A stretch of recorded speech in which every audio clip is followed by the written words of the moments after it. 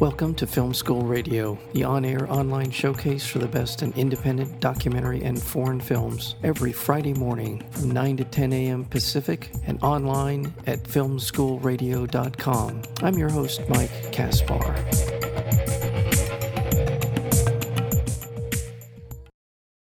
Stray explores what it means to live as a being without status or security, following three strays as they embark on an inconspicuous journey through Turkish society. As Zeytin, fiercely independent, embarks on adventures through the city at night, Nazar, nurturing and protective, easily befriends the humans around her, and Kartal, a shy puppy living on the outskirts of a construction site, finds companions in the security guards who care for her. The film is called Stray, and it is a terrific, wonderful film. And we are joined today by the director, and that would be Elizabeth Lowe. Elizabeth, welcome to Film School Radio. Hi, thank you so much for having me. I've thoroughly enjoyed this. And I know that this is was kind of a personal project, but what inspired you to do what you did, which is follow these very interesting dogs around Istanbul? Yeah, it came from as you said, it came from a very personal place. I had a childhood dog growing up who passed away. And I remember at the time, I felt this need to sort of suppress my grief at his passing because he wasn't a human family member. Maybe that's something people can relate to. But that really led me to question sort of the hierarchies of status that we impose on different beings depending on their species. And so I actually wanted to do a global study of stray dogs around the world to see how their status as the same species changes in different cultural contexts. And over the course of my research, I discovered Turkey and this incredible relationship, history, and current relationship that they have with stray dogs, which led me there. And then once I found Zeytin and Nazar, I decided to set the whole film there and center the entire narrative around their lives and all the people that they encountered. You know what's interesting about Istanbul, and I learned this from a previous documentary on wild cats in Istanbul, Kedi, the name of that film, and that is because the Turks were such a seafaring society, or at least were the center of a lot of trade over hundreds of years. Yeah. You get this wide variety of animals, cats and dogs, that have become part of the landscape for this city. It's beautiful in so many ways. I mean, they brought in cats and dogs from all over the world. Is that a fair way to put it? Yeah, completely. And under the Ottomans, in the Ottoman Empire, stray dogs and stray cats thrived. But unlike the history of cats, where I don't believe they were persecuted, dogs were very much persecuted. When Turkey was trying to westernize and trying to conform to Western ideals of what a civilized, quote unquote, city is, like New York and London, you don't see stray animals anywhere. But it was really the people and their deep relationship to stray animals that fought and protested for the rights of stray dogs to live and to roam freely throughout the city. And it was in 2004 when they passed these incredibly radical laws. I can't even imagine them being passed in the US, where you're not allowed to kill or euthanize any stray dog, and you're not allowed to even hold them in captivity if they're healthy, which I was really struck by. Was that an effort to be included in the EU? Was that why Turkey sort of imposed those laws to begin with? You said to become. Oh no, it wasn't. That's another old thing. No, because I think most of Western Europe does destroy their stray animals and kills them on a regular basis, just like the US. I'm talking about the effort to rid the streets of them. Yeah. I mean, I don't know if it had to do with the EU, but over the last century, like they have tried. So it goes farther back. I think it's more sort of like a Western ideal of what a modern city should look like, and trying to conform to that. And also, I don't know if you want me to get into this, it was in the 1900s, as the Ottoman Empire was crumbling, that a British diplomat came to Istanbul, and he was chased by a pack of dogs, fell to his own death. And the British government, in outsized retaliation, forced the Turkish one to round up all their stray animals and banish them to an island where they would starve to death. And so all the dogs could be heard howling, and Istanbulites could hear their howls as they were dying. And then shortly afterwards, huge fires broke out, World War One happened. And so Istanbulites see the exiling of the dogs as a curse on Istanbul and Turkey. And so over the next 100 years, even as the government was trying to get rid of the dogs, the people always held on to the belief that the dogs were integral to the soul of the city. Thank you. That is an amazing story. Yeah. Wow. This is just goes back to one other thing. And I'm kind of obsessed with this idea, the collapse of the Ottoman Empire, World War One. I feel like we're still dealing with the ramifications of World War One to this day, the collapse of the Ottoman Empire and the impact it's had on the Middle East, the British just sort of dividing randomly, haphazardly dividing up the Middle East has had a huge impact to this day on the world we live in. And maybe it's a metaphor, but like when the British were forcing the Ottomans to get rid of all their stray dogs, the French would come in and start to like have logs of like, what could they use all the dog body parts for? The fur. They were, commodifying their bodies and seeing the world and all its beings in this really capitalist, hyper-capitalist way. And it's my belief that the more capitalistic a society is, the less tolerance you have for stray dogs, because we have tolerance in the US for pets because they're property. But if you're a stray dog, you're not property. And you also don't contribute to society in terms of, jobs because you don't work. And so there's no tolerance for them. Wow. Well, what was just sort of the first step you took in terms of documenting these dogs? Did you meet Zeytin first, or how did that what was the beginning of this journey for you? Zeynep Kaprulu, my co-producer, Istanbul-based co-producer, and I were wandering through Istanbul looking for dogs to film with. And we were in a busy underground tunnel and we saw two huge dogs streak past us, and they looked like they were, had some place to go. And so we were really intrigued, like where could what appointments do stray dogs have to keep? And they were on the heels of the young Syrian men whose relationship with them I was really moved by, that the young men found in the dogs a sense of home and belonging despite being displaced. And then in Zeytin, I think the reason why Zeytin emerged as a star was because she was actually one of the only dogs who was so stubborn and so independent that she didn't end up following us back in the way that a lot of other dogs we filmed with who bonded with us would do.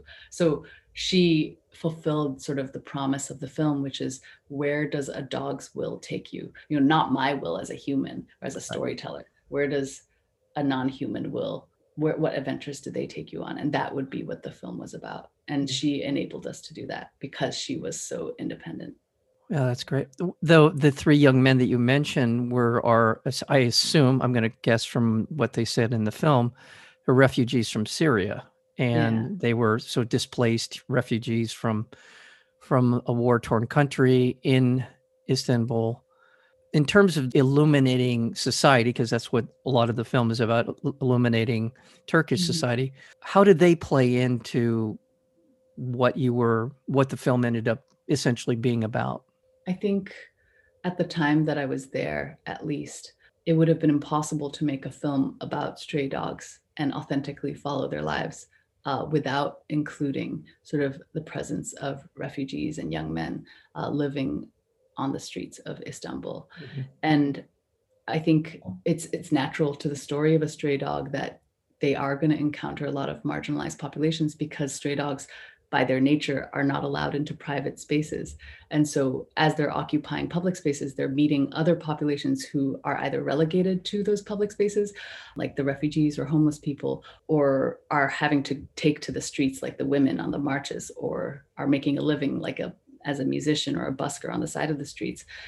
I see a lot of parallels in the precarity of any subgroup of a society, whether it's stray dogs or refugees or women. Overnight, the status of those groups can change. Any group that's powerless in some way.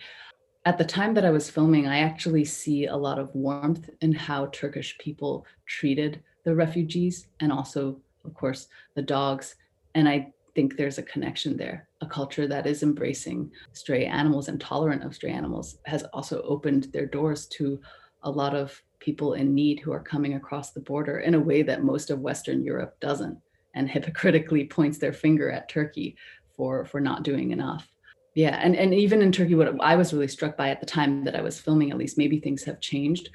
The refugee issue was never a political issue that politicians on the right or the left could sort of leverage to get people either on their side or not, because it was an issue. Like, I would ask a lot of Turkish people, how do you feel about refugees coming into your city? And they would say, there are brothers in need.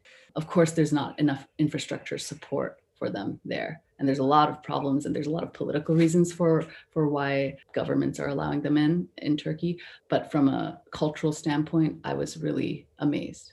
I think you point to something that, at least my limited experience, my understanding of Turkey, it's a very complex society. First of all, you mentioned the Ottoman Empire, which was a very wide, the influence and the boundaries of the Ottoman Empire were across Asia, Africa, Europe. So it was, and it's really geographically really at the crossroads of so much of the world in terms of commerce and culture and religions. All of those things are very much a part of the Turkish tradition. And there, it's a very difficult for me as a Westerner outsider to really put my finger on anything specific about the country. I don't know a lot of the specifics about the country. It just seems very complex to me. Yeah, and but I have to say, from making this film, Istanbul is one of my favorite cities by far. It's so dynamic. There's, I don't, it's just, when you're there, you feel full of life, because I think partly because they integrate this such a warm culture. When I would be filming, like, waiters would just bring me cups of tea and set it on the sidewalk or on the pavement, just to be hospitable to me as an outsider. And that was really remarkable to me. Probably romanticizing Turkey a lot, because of course it has a lot of problems. Yeah. But as somebody who spent many, many months there over years, I am really struck.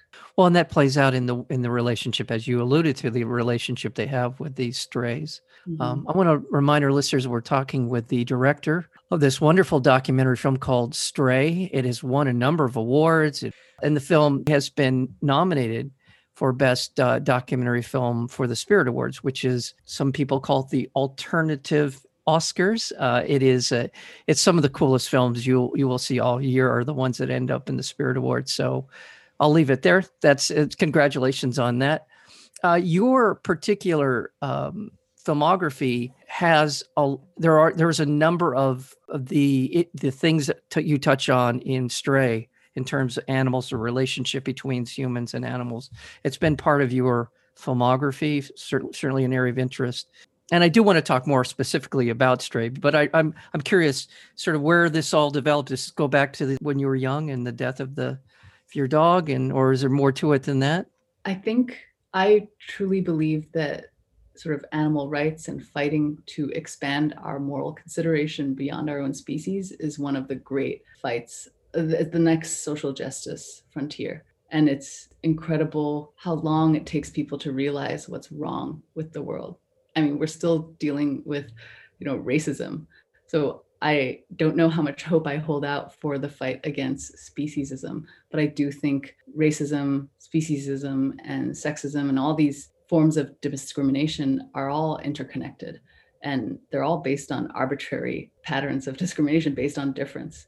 And I think they're really destructive to the world. And so I want to make films that challenge those narratives that are dominant, that are destroying our planet and also people and other beings that are in it. I couldn't agree more. I'm with you. Yeah, I think you're absolutely right. That is the next frontier. There have been a couple of documentaries about this sort of relationship between animals and humans. I know that Gunda has gotten an awful lot of attention this year. There was a film a few years ago called, and I probably will butcher the way I say it, Bestiaire. It's a French film. Yeah, Bestiary. Yeah, Bestiary. Is that the more? I'm sorry. I knew I was going to do it. Yeah, I think that. Yeah, that sounds right. Bestiary, which was terrific. I love these are films that are just they're very quiet. As is this film. It's very quiet. It's a very much you're along for the ride in terms of just how we watch the interaction between Zeytin, Nazar, and Kartal. I really felt for Kartal Zari in that she just looked lost, and she looked like she was just so, in a way, terrified of what had happened. Yeah, that was one of the great ethical dilemmas during production. Do we intervene? We took it very seriously, but then we also wondered, what role do we have, and why is it that the cartel's needs would be prioritized over the boys' needs, who are also young and displaced? And what would it mean for us to take a puppy away from the young men who had worked so hard to acquire her? And so we before we could make a decision on what to do, the police intervene, and we never find out what happens to Sari again, or Cartel again. And so that's one of my profound regrets, that we were paralyzed by thinking about all the potentials of what was right and what was wrong. While I was watching the film, I had that same thought. I wondered if you must have had to really struggle and wrestle with that. Even with Zeytin, she looks to be a little wounded. She got into, I don't want to give it too much away, but she gets into a bit of a fight with a couple of dogs. She looked a little wounded at that point in the film. And I'm sure this must have been very difficult for you and your crew to sort of figure out how do we go from here. And yeah, I mean, if she was ever in real danger, I think we would step in. There were moments when it looked like Cartel was really suffering, that we encouraged the young men to take Cartel to a vet, which they did. They had pre-existing relationships with vets in the city who would provide free service to the dogs that were part of their pack. Good. So there were, a lot of moments like that. Although I feel like Zeytin, she's like a survivor and really strong and resilient. And it's a testament to the society that she comes from, that between 2018 and 2019 of filming, there was 1.5 years where I wasn't there, and I was able to find her again. Most people told me, the stray dog in the city of so many, it's going to be dead for sure. Because I think that's our conception of how stray dogs live. But she was well when I returned. And so she's a walking testament, I think, to human mercy of Turkish people, but also non-human resilience. Wow. Well, this is such a life-affirming. Thank you. Thank you for all of this. I mean, this has been a fantastic conversation about animal rights, our relationship to animals, this beautiful city of Istanbul. Congratulations on the film. It's being released through Magnolia Pictures. Mm-hmm. And you can see it there, or you can go to the website. You can go to straymovie.com to find out how to watch it, and virtual cinema release as well. And all the best on the Spirit Awards. Thank you so much. Yeah, you're very welcome. The film, again, is called Stray, and we've been talking with the director, and that would be Elizabeth Lowe. Thank you. Thank you so much.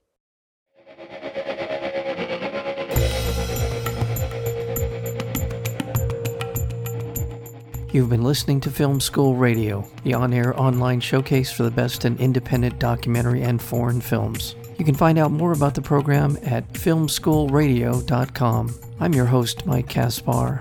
Thank you for tuning in, and we'll see you next week with another edition of Film School Radio.